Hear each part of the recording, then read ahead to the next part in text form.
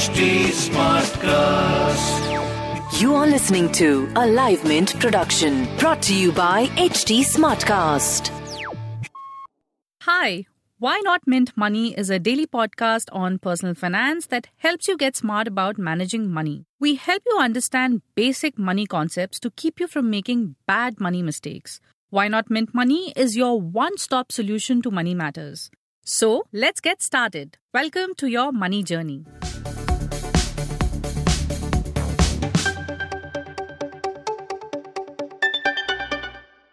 When it comes to financial planning, everyone has their 2 cents to contribute.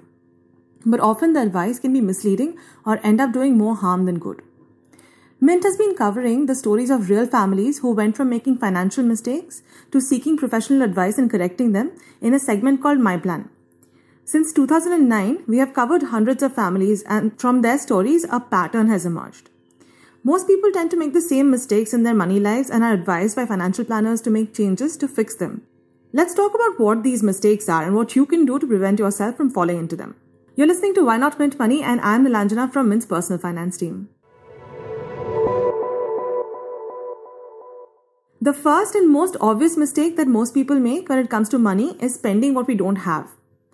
Given the consumption-driven environment we live in, it's easy to fall into the trap of wanting more than you can afford, whether it's a luxury car or the latest smartphone. This is one of the main problems that financial planners encounter when dealing with clients.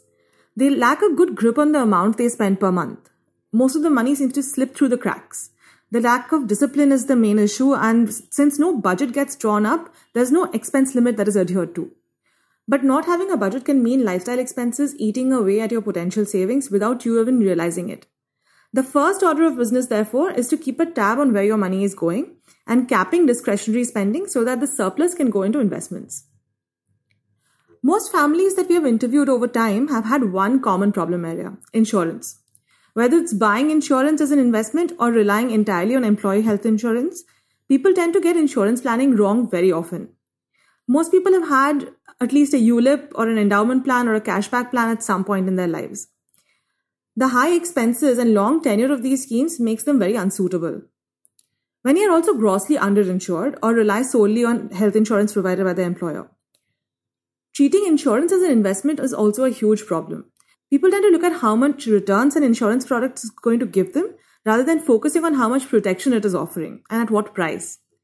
They also don't factor in the fact that insurance is a long-term contract and decisions that they make now will commit them for a very long time. When it comes to life insurance, it's best to keep things simple. Just opt for a term plan with adequate cover. Also ensure that you have suitable health insurance for you and your family, independent of what your employer provides. Saving and investing is another area that stumps many. While most Indians are good savers, investing is another story altogether. Waiting too long to start investing is a problem every financial planner has encountered. Many only look into financial planning and investing when they're in their 30s and 40s, but the earlier you start, the more you can benefit from the power of compounding. Another issue is not tying financial goals to investments. According to planners, most people do not work to a plan when it comes to their finances. Investments are made at random based on tips or for tax saving and are not properly thought through, which is a major problem. Tying your investments to your goals is the first step towards securing your financial future. Start by deciding what your short and long-term goals are and then choose investment products accordingly. For instance, if you have a short-term goal, it makes sense to steer clear of equity, whereas for long-term goals, equity products are the way to go. Now, Indians have finally woken up to the virtues of mutual funds and have started investing through SIPs. But many of them are not doing it right. While having no exposure to equity is still a mistake that many conservative investors continue to make, those who do take the plunge can still be jeopardizing their returns by not doing adequate research or consulting a professional.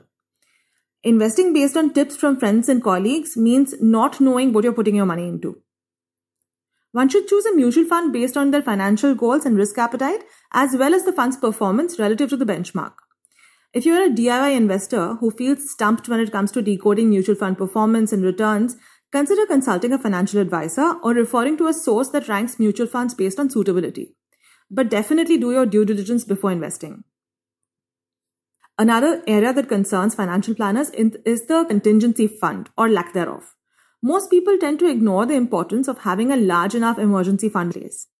In fact, not having an emergency fund has hit a lot of people very hard in the wake of the COVID-19 pandemic, which has resulted in job losses. But according to planners, even those who have a fund might be managing it wrong. They use it for monthly cost overruns and pluck money out of it when their budgeted expenses go haywire. Most have amounts just equal to maybe 2 months of expenses. Not having an adequate emergency fund leads to borrowing money when you need it at high rates or breaking investments that you had no intention to break. To avoid this bleak outcome, planners advise having at least a 6 month to 1 year of expenses stashed away in your emergency fund in an accessible instrument like a liquid fund. But given the circumstances after the COVID pandemic has happened, experts are now advising having 12 to 24 months of expenses in your emergency fund. Planners also cite issues like not having proper nominations and a will and mismanagement of financial documents as extremely common problems that Indian investors have. In the unfortunate event of a sudden demise, these factors could escalate into a full-blown crisis. While most of these mistakes can be fixed, the longer you wait to do so, the more your long-term finances will suffer. So start analyzing your own money life to see how many of these errors you might be committing unknowingly and start making changes right away. That's all for now. Keep listening to Why Not Mint Money.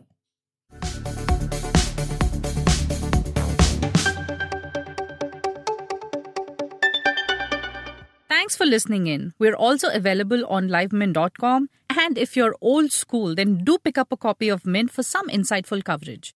If you have any questions you want us to address, do reach us out at HT Smartcast. We are present on Twitter, Facebook, and Insta. And if you want to connect over email, write into us at mintmoney@livemint.com. Until next time, it's bye-bye. Hi, I'm HT Smartcast, and I hope you're safe and well. The next episode is about to begin. But just a small message of solidarity before that. In difficult times like these, living in isolation isn't going to be easy. But what if working from home, our own comfort zones, helps us discover new ways of being? What if this calm, this rest, it helps us listen to ourselves and the people around us more deeply?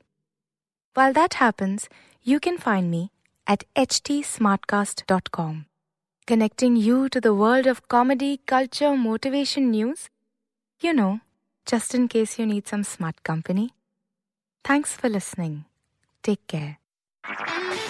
This was a Live Mint production brought to you by HT Smartcast. HT Smartcast.